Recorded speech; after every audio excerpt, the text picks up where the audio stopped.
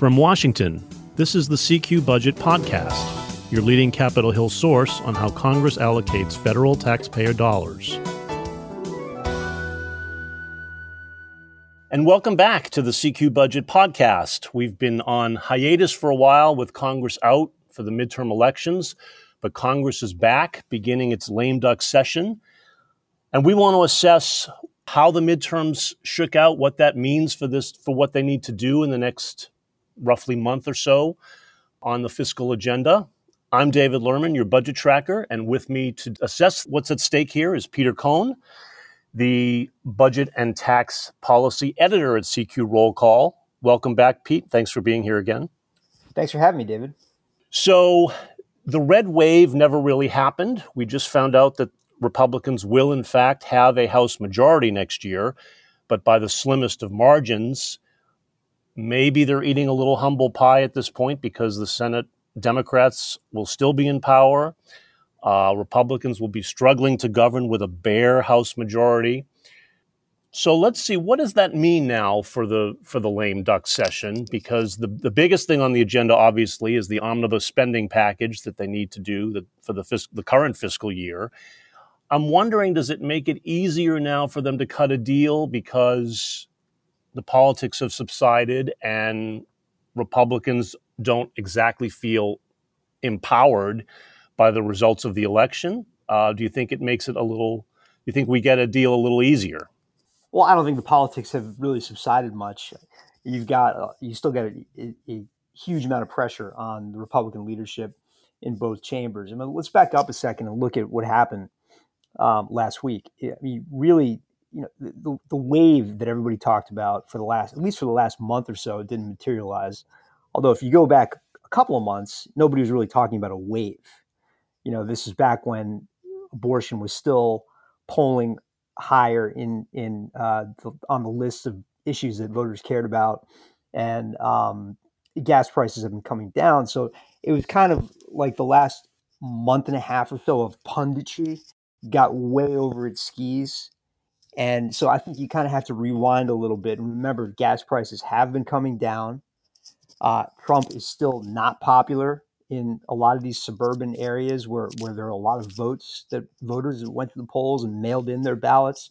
So I think you had a lot of Democrats that ran behind. They underperformed Biden from a couple of years ago. And you had a lot of Republicans, and the Washington Post did a great article about this today. Had a lot of Republicans that overperformed Trump from a couple of years ago. So they didn't quite, turn the dial completely on a lot of the races. I think Republicans were hopeful about turning. Fetterman beat Oz in Pennsylvania, and I think that's kind of a real, that was the key right there for Democrats. That was the seat they flipped, and I think Pennsylvania voters looked at Oz as maybe a little bit too close to the Trump, style a little bit. And, there's just this still backlash against Trump personally, but not really as much the Trump philosophy of government. And, you see that in a lot of these Republicans who are starting to push back. There's still this division between, you got Mitt Romney, for instance, who's this kind of old style Republican, laissez-faire capitalism. Let's cut spending on entitlements. Let's cut taxes. Free trade without really looking at the necessarily the impacts on workers. So, that philosophy did not win out in this election. It's still kind of Trump's party when it comes to the policy. And that bleeds over into the budget, which is, of course, our favorite topic. And so, look at Josh Hawley, who was one of those guys pumping his fist on January 6th last year, rumored as a potential presidential candidate at some point. He's very much kind of in the mold of that Trump policy philosophy. And, he tweets the day after the election, basically, I'm sorry, we're not cutting entitlements, okay? We're going to look after the working class And I think, and you look at Jason Smith, who's a guy who's very much in the running for House Ways and Means chairman, which Ways and Means is going to have control over so many of these issues that we follow very closely on taxes, on entitlements, and the debt.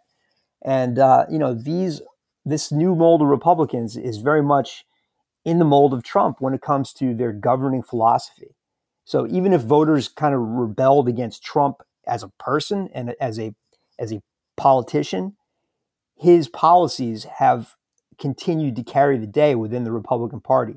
And so that is really going to bleed over and dominate the next couple of years.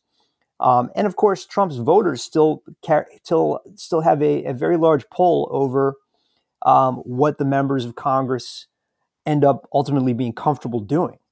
So when you talk about the lame duck, you've got a potentially very large, almost $1.7 trillion spending bill in the works right now, being cobbled together by several very old school members of Congress, including some who are retiring and really want to get this done before they leave Congress, Senators Leahy and Shelby, for instance.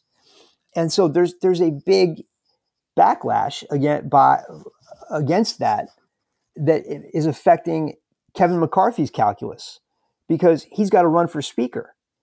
He got the vote. He got a majority of his conference, a very large majority of his conference, to support him for speaker. But he's still got to win that speaker vote in January, which requires 218. So he's about 20 votes short of that right now. So any missteps by McCarthy in this lame duck could cost him potentially. So I don't think the politics have subsided at all. There's still a huge skepticism of the appropriations process, of giant omnibus bills, of targeted tax breaks for certain dole out favors here and there, against money for COVID, which the White House just requested another $10 billion for pandemic response efforts, another $38 billion for Ukraine, including a big chunk of economic aid for the Zelensky government. There's still that healthy dose of skepticism within the Republican Party. So, and then entitlements. I mean, the demagoguery was coming from both sides on the campaign trail. I mean, every time we talked about the debt ceiling, there was a campaign ad run against Republicans for demanding to slash Social Security and Medicare. And then you got senators like Hawley come out and say, we're not touching Social Security and Medicare. That's not how Trump won his election. I mean, I don't think anyone really thinks we're going to see entitlement reform right now. But in terms of the omnibus, Pete, I mean, they have to get this done in the next month, or they certainly want to get it done. I mean, wouldn't the odds say they're more likely than not to get it done? Or you really think that there's still so much, flack over it from the conservative wing that it gets punted? So we often talk about the four corners when we talk about big deals that can get through both chambers. You need 60 votes in the Senate for appropriations. So generally, you don't have a deal unless the House Democrats, House Republicans, Senate Democrats, Senate Republicans are on board. Now, in this case, McCarthy can't necessarily get too involved in the nitty-gritty of a gigantic $1.7 trillion spending bill, right? Because of the pressures we just talked about. But you still got three corners. And Nancy Pelosi is still speaker, last time I checked, until January 3rd. So I think what you may see happen here is more of a tripartite deal rather than a four corners deal that goes to the floor, and you have the House Republicans kind of, gently walk away from their, gently remove their fingerprints from the deal. But you'll still have a fair number of House Republicans that vote for it because they like what's in it. They like all the earmarks. There's a lot of Republicans who want to help Ukraine still. There's a lot of good things that are going to be in that bill for their districts. So I think you'll still get a healthy dose of support from the rank and file, but you're not necessarily going to have Kevin McCarthy's fingerprints on it. You may not even have Kay Granger's fingerprints on it, although she'll, her behind the scenes, she'll certainly be shaping it. Kay Granger, top Republican on House Appropriations. So I think generally the odds actually do favor an omnibus deal, but to say that the political pressures on the Republicans on anybody have subsided. And don't forget, you're going to have all this leadership drama playing out. Who is going to be in charge next year on both sides, not just the Republican side. So there's just a lot of chaos. But I do think the odds favor a deal because, again, it can be done. You don't necessarily need the blessing of, and McConnell's won. McConnell's safe. So, the Republican leadership there's continuity there. The pressures are not as great on the Senate Republican side as they are on the House side. It's more of an issue on the entitlements, but that's more of a next year issue. Yeah. And but I don't think that's necessarily going to kill an omnibus deal in this next month. Now, we should say the omnibus talks may be complicated by the new White House request for emergency money, as you pointed out, both for Ukraine and, I think more importantly, the COVID-19 pandemic, because Republicans are really resistant to more pandemic aid. Yeah, I think you'll probably see it play out the same way it did last time on the CR, the continuing resolution that's getting us to this new December 16th deadline. They dropped the White House requested $27 billion for various, mostly for COVID, but also for monkeypox. And, that all got cut, every penny of it. So, I don't think the Republican antipathy has gone away on that topic. This week we got indications that, again, Republicans are not really interested in doing that. Now, there's been a lot of stories and sort of noise over the last month about how, Republicans don't want to help Ukraine anymore. That's not necessarily really the case. There may have been some sort of words uttered that may have been taken out of context and said in not the most artful way. But there's still a huge willingness on the part of the Republican Party to send more weapons overseas and to replenish the weaponry of the Pentagon, which, by the way, has some major contractors and donors on both sides of the aisle that would like to supply those contracts. So, although I think you're right, but I do think McCarthy was sensing some skittishness among his right flank about more Ukraine aid, with some conservatives starting to express some grudging concern about how much money we're pouring in there, and that's why you saw him say that he doesn't want to give Ukraine a blank check, which President Biden immediately pushed back on, saying, no, it's not a blank check. There's plenty of restrictions on here on the money. Yeah, there's a difference between a blank check and zero, and no money and $0. Yeah. Right. No, I do think there's we'll a see. huge amount of daylight between those statements, and so I think a lot of this Republicans quote unquote skittishness has been really overblown. So Ukraine aid likely to go forward, pandemic aid likely to get killed. They have to deal with that, and of course settle the huge debate. Pandemic aid is a huge issue for some of the top Democrats in these negotiations. So, it's a give and take. So we'll see. Democrats are going to have to. We're putting out a very voluminous look at all of the appropriations bills, and you can see a lot of these social policy issues and other environmental issues, policy riders that are typically in play in these spending bills. Democrats are going to have to give up probably the vast majority of these items, whether it's abortion, immigration, Endangered Species Act. There's so many different little things, not so little, but so many policy issues that are sprinkled throughout the dozen spending bills that the Democrats are going to have to give way on if they hope to get these through the Senate. So, it's a give and take. Democrats are going to have to give up a lot. They're going to demand something in return from the Republicans. So part of that may be, Biden wants $10 billion for COVID. Maybe they get $4 billion. So we'll just have to see. It's a give and take. And defense spending is going to have to come up, right, to get a deal. Yeah, it's already substantially up in the Senate. And we know that. It's no longer an argument between the Biden budget request and what Republicans want.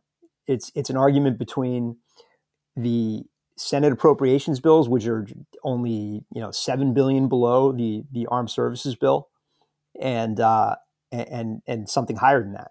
Something maybe even a little bit higher than the armed services bill. So it's only a matter. It's really just a matter of moving the dials on defense spending at this point, somewhere between 850 and 860, which is going to be at least a 10% increase over next year, over the previous year is Yeah. going to go in there. And so, the Democrats, they're just negotiating with themselves at this point because, that argument is over. I mean, and in fact, on this NDAA on the House side, there was an amendment to restore a major chunk of that money as well. So really, if you look at it that way, I mean, a majority of the Democrats opposed that amendment on the House side, but still, you have both chambers and the Armed Services Committees. The Armed Services bill that passed the House is now way over the Biden request on defense. So, I mean, that argument is over. It's really just a question of, a billion here, a billion there at this point. Well, they have until December 16th to get this done. So a few more weeks. We'll see how that shakes out to avoid having to do another stopgap measure or partial government shutdown. But Pete, let's also talk about the debt limit because there's been so much discussion of it right now, and it's Democrats have made clear how much they are really hoping they could lift the debt limit in this lame duck session of Congress. They've talked about it repeatedly. I've always been kind of skeptical that they would do something a year in advance of when it might be needed. What are the prospects really for raising the debt limit? We know it doesn't really have to happen until maybe the middle third quarter of next year, based on current assessments. Can they really do it this far in advance? Can they really get a bipartisan deal that would allow that to happen in the next few weeks? Well, it doesn't look good, but I mean, the debt limit will get raised. There's no question about that, or suspended. They used to suspend the debt ceiling all the time, so they wouldn't have to vote on the specific dollar figure. Mitch McConnell kind of changed that last year by demanding an actual number to go in the bill. So they put $2.5 trillion, and they did it in a way that no Republican had to actually to vote for that. So it's going to get done. Since the Obama administration, since 2011. When the Republicans were in the majority for the first time in a while, and they really, fought the Democrats tooth and nail on the debt limit. And, it got to the point where we were a few hours probably away from Treasury having to miss some payments.